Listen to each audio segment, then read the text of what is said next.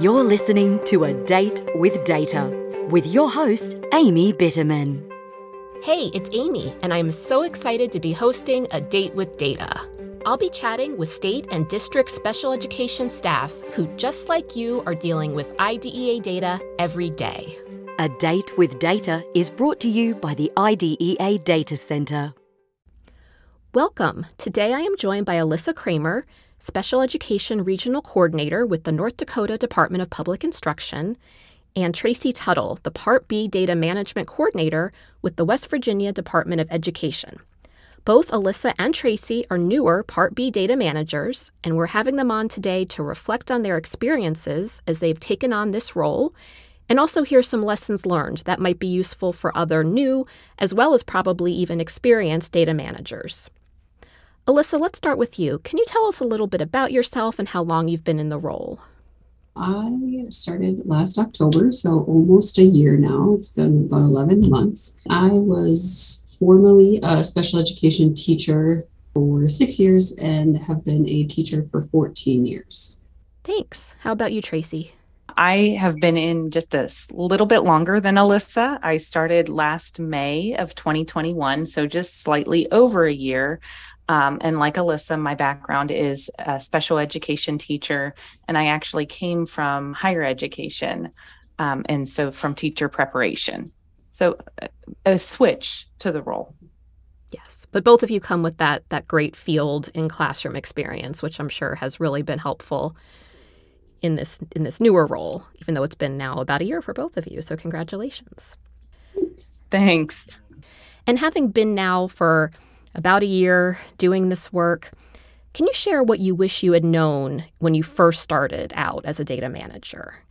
Sure. So I think the biggest things that I wish I had had more information on were some of the reporting timelines, not really the federal pieces, but what we did at the state. Because for us, those don't always line up. We usually have things collected far before when they are due federally. So that shifted what I actually did.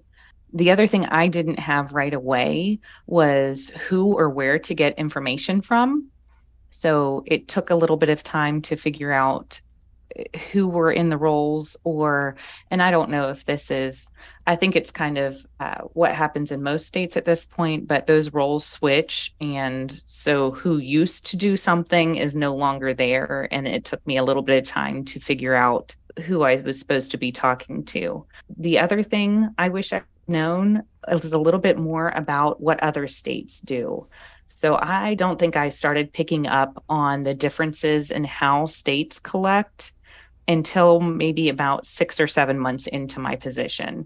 And that's been very helpful for me, actually, because it gives me reassurance that it's not always wrong what we do. It's just different sometimes. So that I did wish I had known far sooner.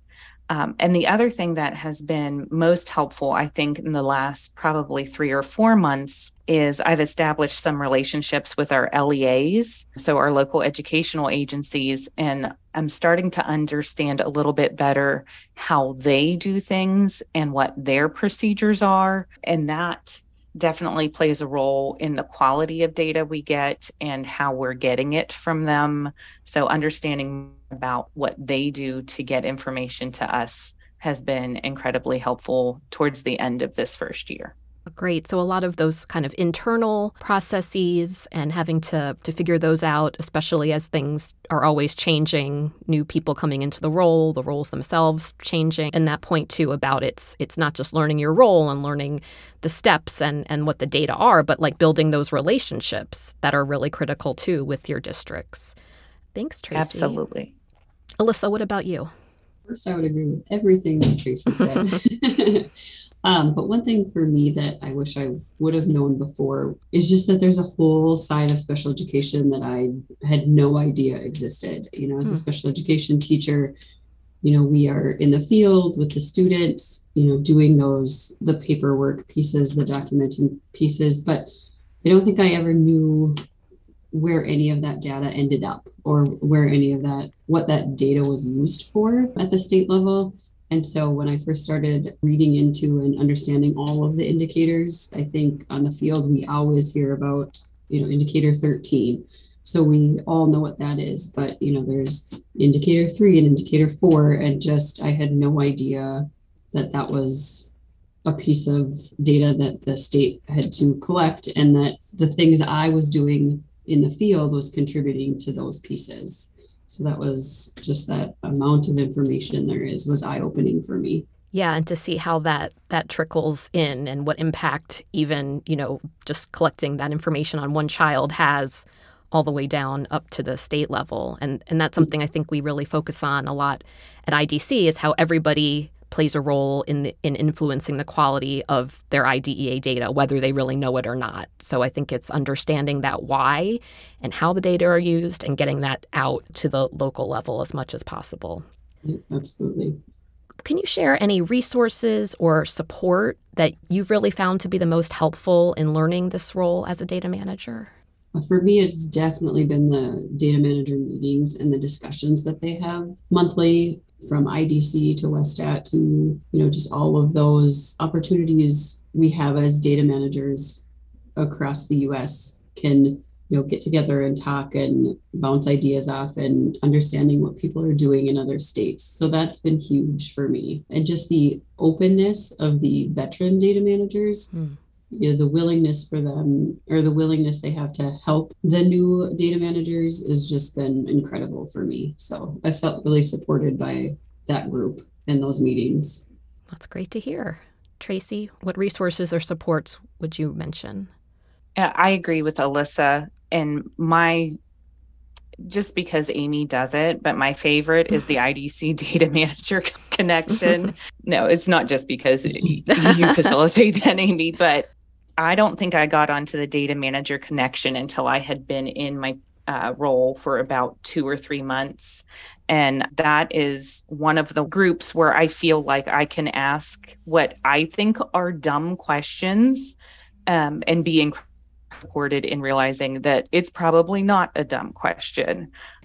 So I love all the groups, but some of them I think can be incredibly intimidating, especially like Alyssa said, if you're coming from not a data background, from more of a classroom perspective, and you don't have a good grasp on all the indicators because it's not been your world, that group I think is a very good group to get involved with. The other thing that has been really my saving grace have been the process documents. So IDC puts out the process documents, and same thing. I had been in my role for probably about a month or two, and my EdFax coordinator came up and introduced herself and handed me the process documents and said, "Do you know these exist?" And when I started reading those through, now ours needed revision. They were a little bit out of date, but it was this incredible, like, glowing book that I think said, at one point, because it really,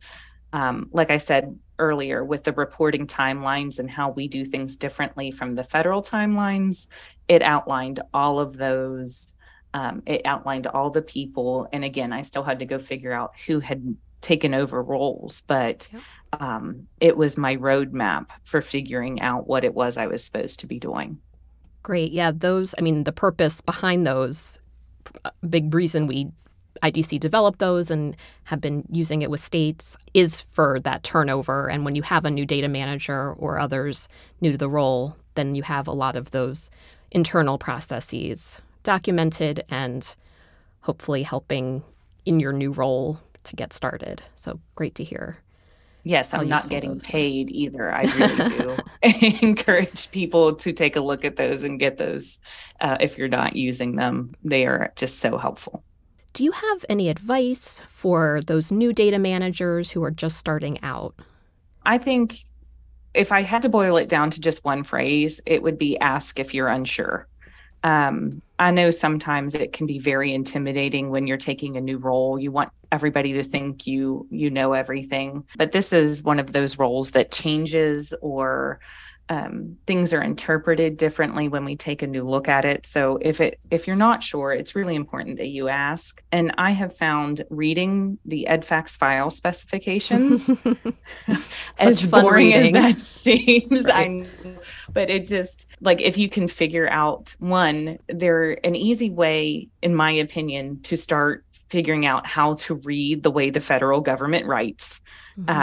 So it's a lot of what we do have technical documentation that are just written in a way that most people don't speak. And I feel like those file specifications, in my opinion, help you kind of ease your way into that kind of writing. And I think we talked a little bit in the last question, stay connected and be open to change. So those connections, I think, are so important. There's usually only a few or one person in our roles in each state. And people don't know what we do. So you try and talk to other people in your office and they don't know. So yeah, staying connected and asking if you're unsure and trying to learn that new language of federal writing is great. Yeah, I think that advice of, no question is a dumb question, really, in this situation, that when you're just starting out, if you're kind of even new to the, state, to special education data, there's going to be a pretty steep learning curve. So ask lots of questions of other data managers, of the TA centers, all of that. What about you, Alyssa? What advice do you have? To piggyback off Tracy as well, there's been many times where I'm sitting in my cubicle by myself reading the EDFACS specifications out loud, so I can try to absorb them. Yes, yeah, but those that information is very helpful. It looks intimidating at first, but as you kind of get to read through it, it is definitely very helpful. The one piece of advice I have for new data managers would be patient with yourself. I think some of us come in wanting to know everything right away. We want to be able to contribute to the team right away. And for me, I was a former teacher coming in, now doing numbers in Excel spreadsheets, and that was intimidating. But like our former data manager, he was a statistician, had no special ed background or education background at all. And so whether you're coming from one background to the new one or vice versa, just be patient with yourself. There's a lot of information to learn. And the one thing I noticed is I tried to learn everything all at once. I tried to learn every indicator. I tried to learn every piece of information I needed. But as I noticed is you can't really do that until that file is due or until that information comes in, or, like for child count, you aren't really able to see what that really looks like until December when you're really working in it. And so just kind of being patient and, learning piece by piece and not needing to learn everything all at once. Right. Alyssa, can I just add to yours? Like, I have said to people, I don't know, that's not my world right now, because there are so many indicators, and it's like, as a first year, second year, or I've said, this is my first time through that. I'm still learning. Let me get back to you. Yes. And that's tough too. You've been in it for a year, but it's the first time you're seeing, for me, it's focus monitoring. I've been in my role for 10 months, but now this is the first time I'm seeing this. So you feel new all over again. Right. So, it's a whole year of being new all the time. Yes. Yeah, and until you've even done things a couple times that come around just once a year, you're still learning, I'm sure, and trying to replicate and improve every time too. So as I mentioned before, on IDC, we talk a lot about being a data quality influencer and how all of us are data quality influencers. How would you say you influence the quality of your state's data? So for me, it's really, and I don't know if it's good or bad, right or wrong, but taking the data and bringing it back down to the district level or the unit level, or putting students behind that data. Like I said before, our former data manager was a statistician, not a teacher, not an educator. And so for him, it was just looking at the numbers. And so for me, I really want to take a look at the numbers and think, does that make sense? We have X number in this file, does that even seem realistic? And so for me, it's taking those numbers back down to we have special education units in our state. And so taking it back down to the unit or even the district level and putting student names behind those numbers and really taking a look at the data in depth that way. Yeah, telling a story with the data, making it more personal. I think we've all absolutely. heard, that really helps to improve and understand and better use the data if you kind of have those feelings behind it and know the importance. Tracy, how do you influence the quality of your state's data?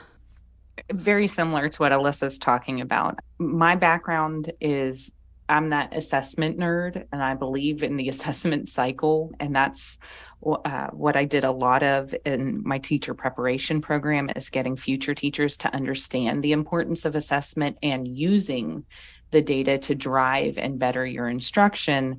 And so that's the approach I bring to my role as data manager, is to make sure that we are getting the data back to the LEAs as quickly as we can and in a format that they can easily understand, so they're able to apply it, make decisions, and improve, especially with our results indicators, but actually make some progress on the results for the students.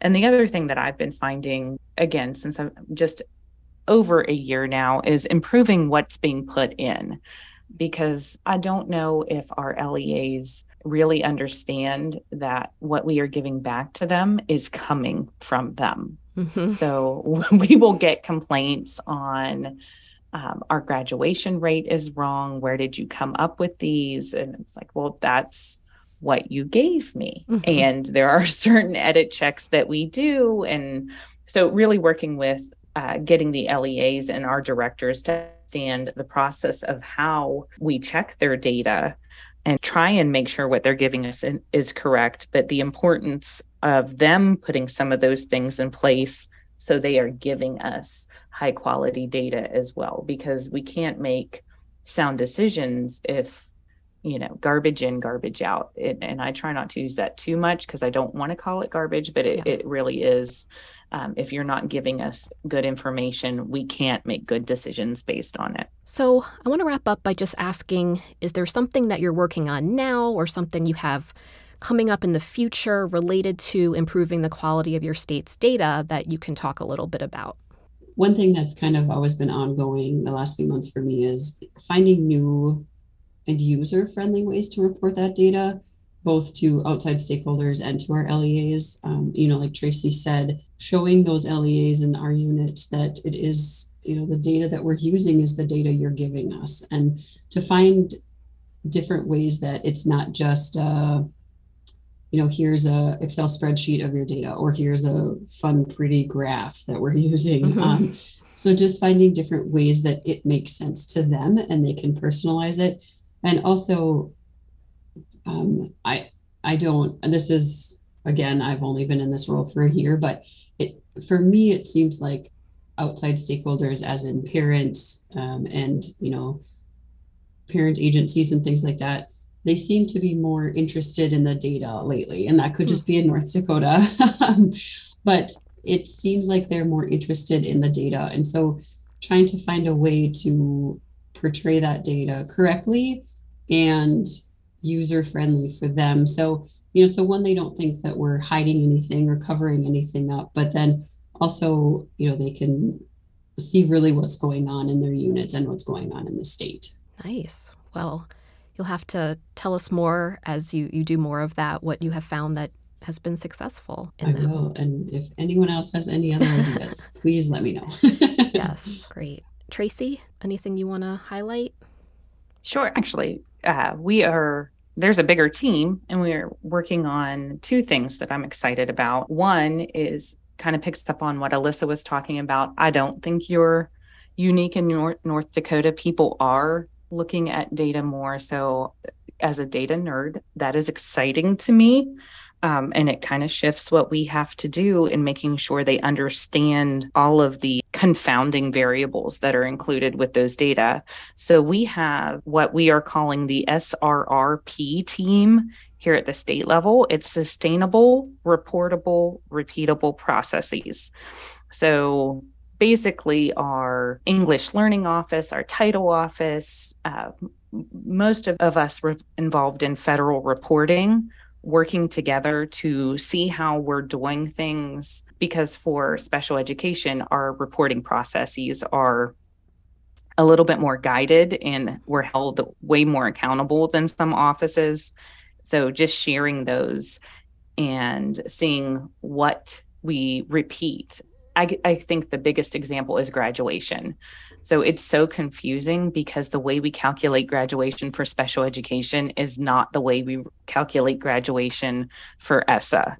And so when you're trying to be the special ed director and inform practices based on your data, and you're talking to a principal who's using a completely different set of calculations, it makes those conversations difficult. So we're working at the state level to try and compare notes and make sure we're giving guidance to facilitate that effective use of data and processes. And then one of the things I'm excited about in like my personal role is I already did my cheerleader dance on the process documents, but when we were revising, I did find that IDC also puts out LEA process documents.